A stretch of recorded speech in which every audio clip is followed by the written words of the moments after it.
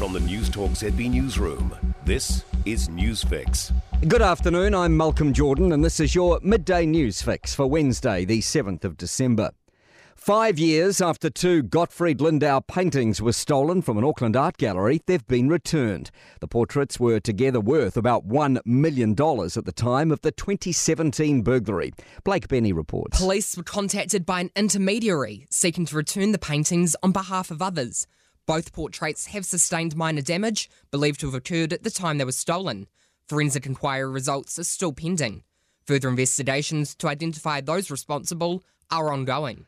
Concern over an escalation in threats and abuse against local body leaders. Wellington Mayor Tori Whanau is upgrading her security after seeing many concerning online comments. She'll have an unmarked car and a person alongside her at every event. Local Government New Zealand President Stuart Crosby is asking for local members to have the same security as MPs. Immediate security notifications if there is an incident, and that can be done through technology. That's probably the most obvious one. Also, there may be some costs incurred as well as protecting private residences. Two people connected to a far-right media outlet have appeared in the Christchurch District Court.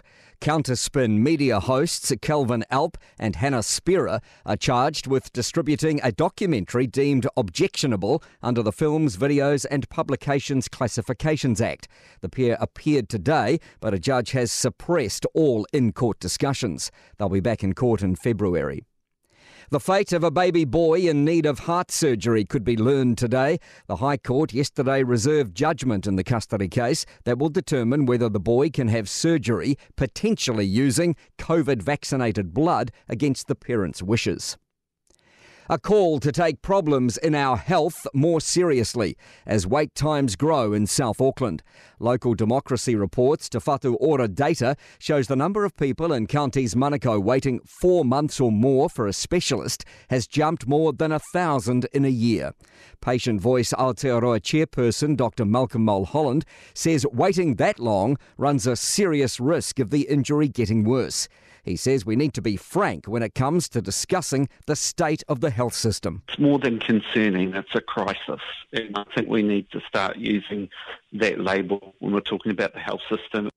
In the US, a bizarre and messy Georgia state runoff is finally coming to a close. Georgians go to the polls again today to choose between Democratic incumbent Raphael Warnock and Trump-backed former footballer Herschel Walker. Warnock's campaign included ads in which he played clips of voters' responses to outrageous and confusing statements made by Walker, including references to horror movies and cows. US correspondent Richard Arnold says it'll be a runoff for the record books in terms of voter numbers and spending. Almost 2 million voted early. Still, top Republicans have rallied to Walker's aid, so we'll see what happens in the coming hours. This election has seen campaign spending more than $600 million. Meanwhile, a Manhattan court has found the Trump organisation guilty of defrauding tax authorities on bonus and personal expense payments for top execs. Donald Trump himself hasn't been charged. To sport, Portugal have beaten Switzerland 6-1 in their round of 16 World Cup football match to advance to a quarter-final against Morocco. Gonzalo Ramos scored the first hat-trick in a playoff match since 1990. Former England fullback Mike Brown believes the RFU should take a punt on Crusaders coach Scott Robertson as Eddie Jones's replacement. Steve Borthwick is the favourite to take over. And the IOC